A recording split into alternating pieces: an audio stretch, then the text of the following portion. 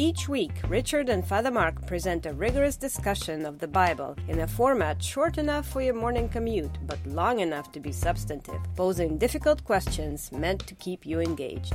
Over 24,000 episodes are downloaded each month at no charge. Please consider marking your level of support with a one-time donation or by pledging a small amount per episode. To learn more, please visit patreon.com/Bible. That's patreon.com/Bible. Thank you. Hi, this is Father Mark Boulos with the Bible as Literature podcast. Therefore, in that day the Lord God of hosts called you to weeping, to wailing, to shaving the head, and to wearing sackcloth. Instead, there is gaiety and gladness, killing of cattle and slaughtering of sheep, eating of meat and drinking of wine. Let us eat and drink, for tomorrow we may die. But the Lord of hosts revealed himself to me. Surely this iniquity shall not be forgiven you until you die, says the Lord God of hosts. You guessed it. In preaching the resurrection in 1 Corinthians, Paul is explaining and applying the judgment of Isaiah chapter 22 to the church. However, what's really clever is that the phrase in Isaiah, "Let us eat and drink, for tomorrow we may die," was also used by Roman gladiators on the eve of battle.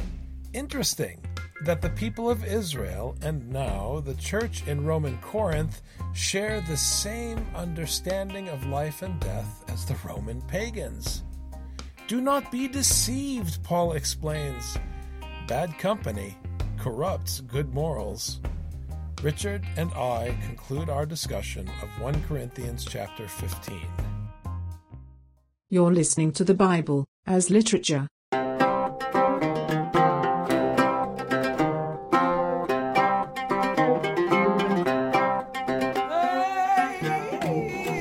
Hi, this is Father Mark Boulos. And this is Dr. Richard Benton. And you are listening to episode 120 of the Bible as Literature podcast. As we mentioned last week, we're going to quickly take the second half of 1 Corinthians 15 today, and the theme is apropos because in the Eastern churches we just celebrated Christ's resurrection. So we'll dive right into this week's text. Otherwise, Paul says in verse 29, referring to the question of the resurrection, what will those do who are baptized for the dead? If the dead are not raised at all, why then are they baptized for them? So the question is, do they really understand what baptism means? Baptism we understand as entering into the death of Jesus Christ, but a lot of times we act as if this is just our stamp of approval that we are in fact Christians, and this proves it. Does getting baptized prove that you're a Christian? If the dead are not raised at all, why then are they baptized for them? He's looking at this rejection of the teaching, this grocery shopping mentality that you can somehow accept the gospel without accepting the proclamation of the resurrection. And he's asking, if you don't accept this proclamation, which challenges you to care for those who went before you and also to care for those who come after you by the way that you live, why are you concerned about baptism for the sake of catechumens who died before they were baptized? Well, and if you believe in baptism as this something that does something on its own, then you're not concerned about the resurrection. Resurrection is about this judgment. When we read about resurrection elsewhere in Scripture, it's being raised up for the sake of judgment. So there's a contradiction, first of all, that they're not accepting the proclamation of the resurrection, but yet they're concerned somehow about the well-being of those who have died. And then there's the implication that you've teased out, Richard, that they, in performing baptism for the dead, without accepting the teaching of the resurrection in the gospel, are trying to raise the dead by the work of their own hands. So it becomes another kind of idolatry. It's an inconsistency in the way that they're living, and it's an idolatry. And the funny thing is, Paul will point out very quickly that this inconsistency and this rejection of the content of the teaching leads them to a life that is divergent from his life of suffering, which is a recurring theme in 1 Corinthians. So he continues, why are we also in danger every hour? And the we here refers to Paul. It does not refer to the people he's addressing. Because the question that he's addressing is, if baptism is the main thing, then why bother suffering afterwards? Because if the thing that needs to happen is baptism, Paul can say, I took care of that a long time ago. So then what's this ongoing work that Paul has to do? Paul is focusing on the ongoing work, because if you are baptized and think now it's time to sit back, then it's as if you've forgotten about the judgment that's going to happen at the resurrection. When Paul says he is continuing to work, it's because he understands that there's a judgment that comes after. It's not, were you baptized correctly or not? It's, did you continue to be loyal to this teaching until your last breath? This is what resurrection is going to show when resurrection happens at the judgment. I affirm, brethren, by the boasting in you which I have in Christ Jesus our Lord, I die daily. In other words, I, on the other hand, am facing the consequence of the content of the gospel so that you can be the first fruits of my death. We're getting down to the business of what resurrection is all about. You have to produce disciples. It is for the generation not yet born. The way that Paul is able to give this teaching to his people so that they have something to boast in, he has to suffer constantly. He has to deny his own ego. He can't go off and have a nice vacation on the seaside, because if he does this, there's no teaching for the people, and there's nothing then for them to boast in. If from human motives I fought with wild beasts at Ephesus, what does it profit me? If I'm dying daily for human gain, I'm a moron. If the dead are not raised, let us eat and drink, for tomorrow we die. If there's no judgment, if there's no resurrection to judgment, then just enjoy your life and then die. If you don't accept the content of the gospel, your life has no purpose and no meaning. That's the radicality of this statement. He is giving your life purpose and giving you meaning by giving you God's commandment. Do not be deceived. Bad company corrupts good morals. You want to hang out with wealthy CEOs and go to their parties and hobnob with the Roman patrician while he abuses women and makes fun of poor people? Don't tell me that you aren't being corrupted by him, because your disregard for those who have gone before you and your disregard for those who come after you, your bloody individualism demonstrates to me that you're a pagan and that you've been corrupted by eating the meat offered to idols. Become sober-minded as you ought and stop sinning. Stop it! For some have no knowledge of God. I speak this to your shame. When you're spending time with people who have no knowledge of God, which means no knowledge of Torah, we see this in Hosea, they're the same thing. If you have no knowledge of Torah, then your morals, meaning the actions that are produced by loyalty towards the teaching, are going to be producing no more fruit. There's nothing more for you to produce. And therefore, it's going to be all about your baptism that's going to make you feel safe so that you can go and do whatever you want for the rest of your time. But someone will say, how are the dead raised? And with what kind of body do they come? And I've heard theologians talk about these questions. Here's Paul's response. You fool! That which you sow does not come to life unless it dies. And that which you sow, you do not sow to the body which is to be, but a bare grain, perhaps of wheat or of something else. So all you can produce is the seed. You can't produce your life after the resurrection. And what he's emphasizing is that it doesn't work unless you die. This is why Paul continues to suffer for the teaching. It's not until he sows a seed with his last breath, with his broken body, with his last breath. Only with that is the seed planted, and only from that can life come. And this is the power of the Pauline school, of the anti-idolatry school. And there is no teaching that matches the ingenuity of this teaching, because you are presented with the victory of Christ, but you are not allowed to realize the victory of Christ. On Pascha, you still have the cross standing between you and glory. And it's a real buzzkill. If you have not been crucified yet, you cannot talk about the resurrection. You have no reference for God's power.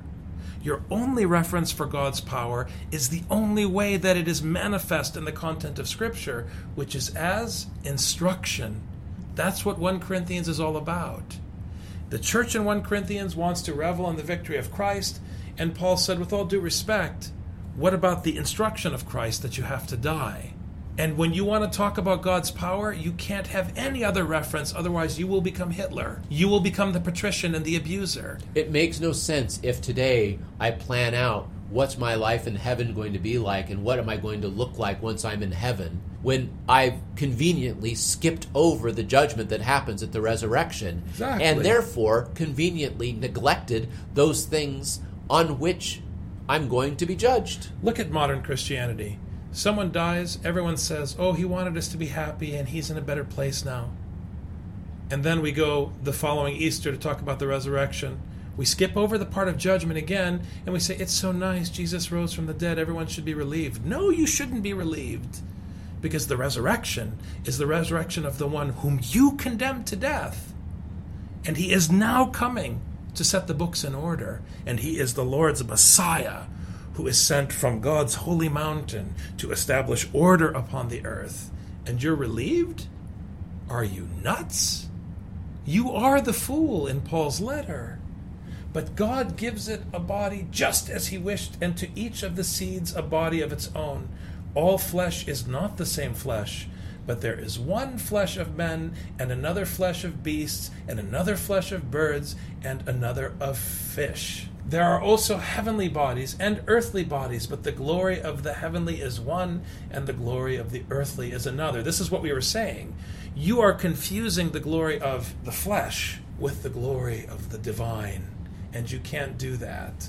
And I like the fact that he used the word heavenly, because the heavens in the Pauline school are the thing you can't conceive or grasp or reach. God is the only one who knows what's going to happen after the judgment. God is the one that determines whether you're resurrected to life or to death. So don't presume that you're going to have a heavenly body. Different people, different creatures have a body that God determines based on how he created them in the beginning. In other words, stop troubling yourself with things that are out of scope for you, too great and too marvelous for you. Focus on today's work, which is following the gospel, and let God decide what kind of body you're going to have. God sets eternity in man's heart, but man cannot grasp it.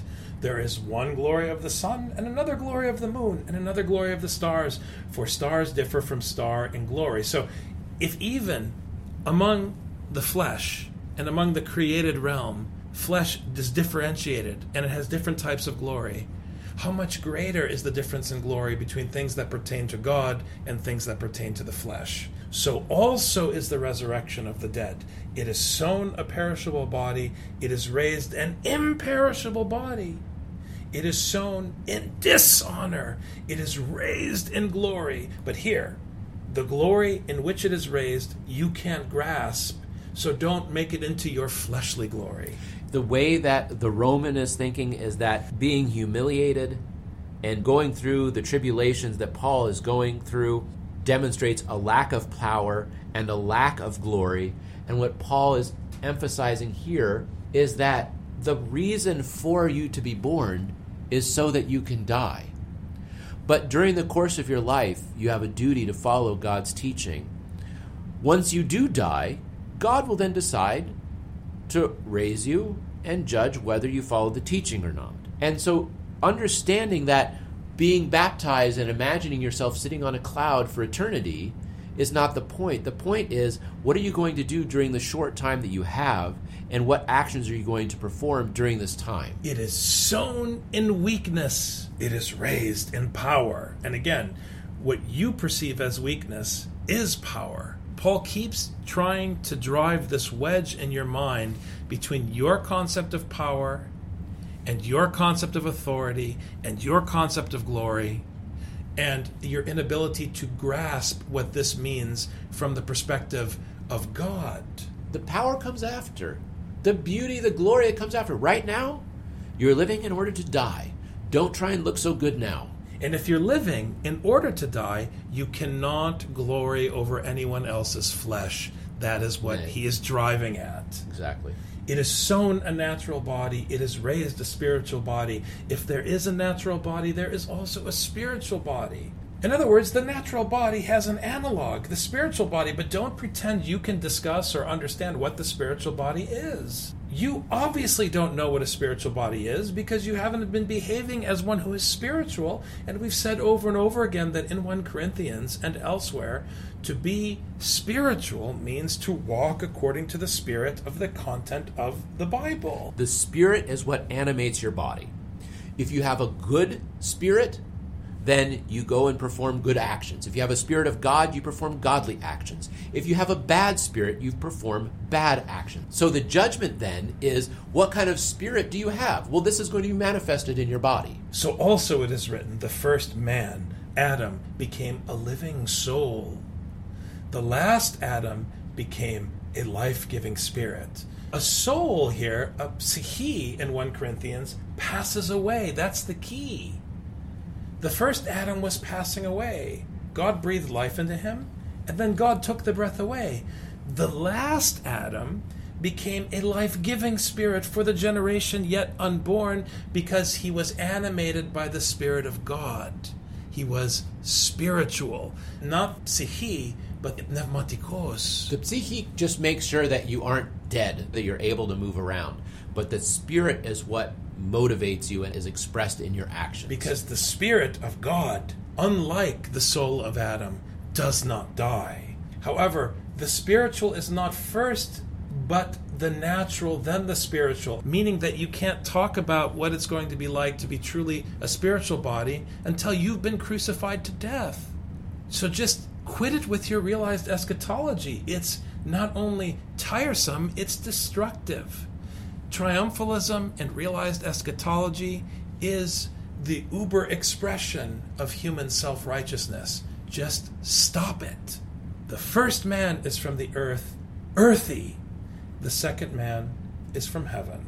As is the earthy, so also are those who are earthy. Parenthetically, all of you who are listening, you're going to die. And anyone who doesn't remind you of that on Pascha is not reading 1 Corinthians. And as is the heavenly, so are also those who are heavenly. And you are not heavenly yet, because as far as I look, you are a kind of flesh, different from the animals, but you're still in need of God not withdrawing your breath. The only chance you have is if you, through your actions, demonstrate the spirit that you have. And if the spirit you demonstrate through your actions is more like the heavenly, maybe then things will end up okay for you. It's up to God. But if the things you do reflect an earthly spirit, then you have a much smaller shot. So guess what? Don't focus on baptism. Focus on the actions that you're performing day to day. Just as we have borne the image of the earthy, meaning you have to suffer and die because that's how God's power is expressed in an earthly context, we also bear the image of the heavenly, because when you suffer for the instruction of God in an earthly context, you are also a sign of the dominion of the heavenly spirit, because this is how the heavenly spirit animates you in an earthy setting. Now I say this, brethren, that flesh and blood cannot inherit the kingdom of God. Plainly, he says it in verse 50. Nor does the perishable inherit the imperishable. So you have to die. Behold, I tell you a mystery. We will not all sleep, but we will all be changed in a moment, in the twinkling of an eye, at the last trumpet. For the trumpet will sound, and the dead will be raised imperishable, and we will be changed. For this perishable must put on the imperishable, and this mortal must put on immortality. But when this perishable will have put on the imperishable, and this mortal will have put on immortality, then will come about the saying that is written, death is swallowed up in victory. And here, what Paul is doing is explaining once again what he said about the coming of the Messiah. Jesus will come, and he will wield the Torah, and every human institution, every human power and principality will submit to God's instruction, which means ultimately you will submit unto the destruction of your flesh. He's talking about you being conquered. You have to submit because they are concerned, maybe the dead might be in worse off shape than us.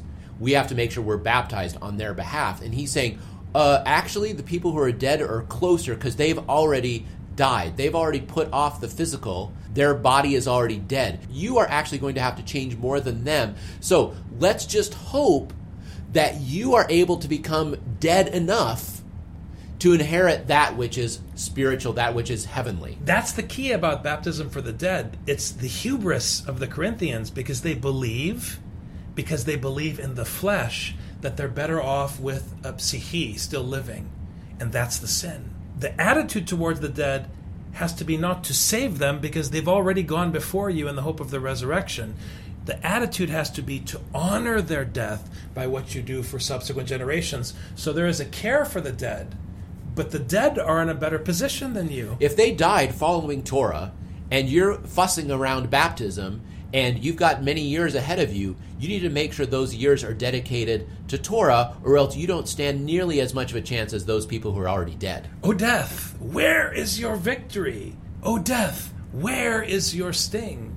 Because now, for those who understand that there is a fleshly body, a material body, and a body that is according to the gospel, that is spiritual, and they know that they can participate in the heavenly kingdom of the Messiah by dying, what does death gain by swallowing you? Thumb your nose at that which can kill you and do what is correct in spite of it. Paul is saying that the Messiah is going to overcome death by baptizing everyone, which means sinking their ships, which means putting them to death.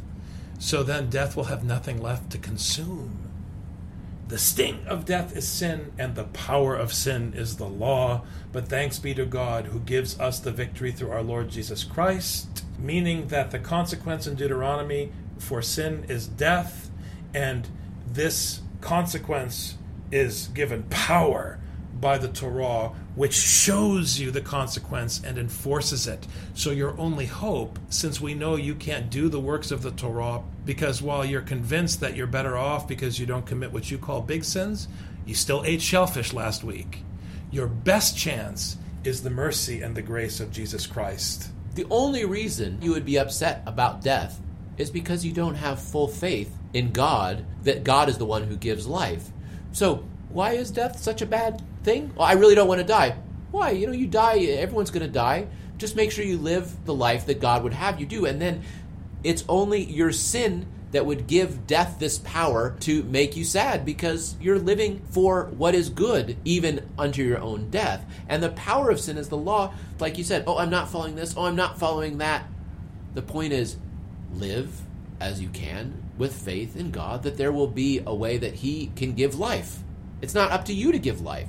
It's up to God to give life. Stop troubling yourself with things too great and too marvelous for your little human brain. Because look at Jesus Christ. Jesus Christ died. He gave him life. Jesus was not worried about dying. Everything worked out for him. Do you not have faith in the resurrection? Do you not have faith in the crucifixion?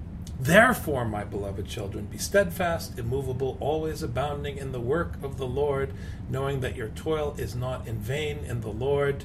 And here, I can't help but think of the beautiful passage in Matthew about the lilies of the field. Stop worrying. Don't fuss about baptism. Fuss about how you're going to live the rest of your days after your baptism. Just trust your one Father who is in the heavens, the Father of our Lord Jesus Christ, who died for your sake. Trust that just as He did not abandon Jesus, He will not abandon you. And in the meantime, do what He is asking you to do, and it will be well with you. And where have I heard that phraseology before? It wasn't in the New Testament. Just do what the Lord commands, and the Lord will take care of the business on your behalf. Thanks very much, Dr. Benton. Thank you, Father. Christos Anesti. Christos Anesti. Messiah Pam.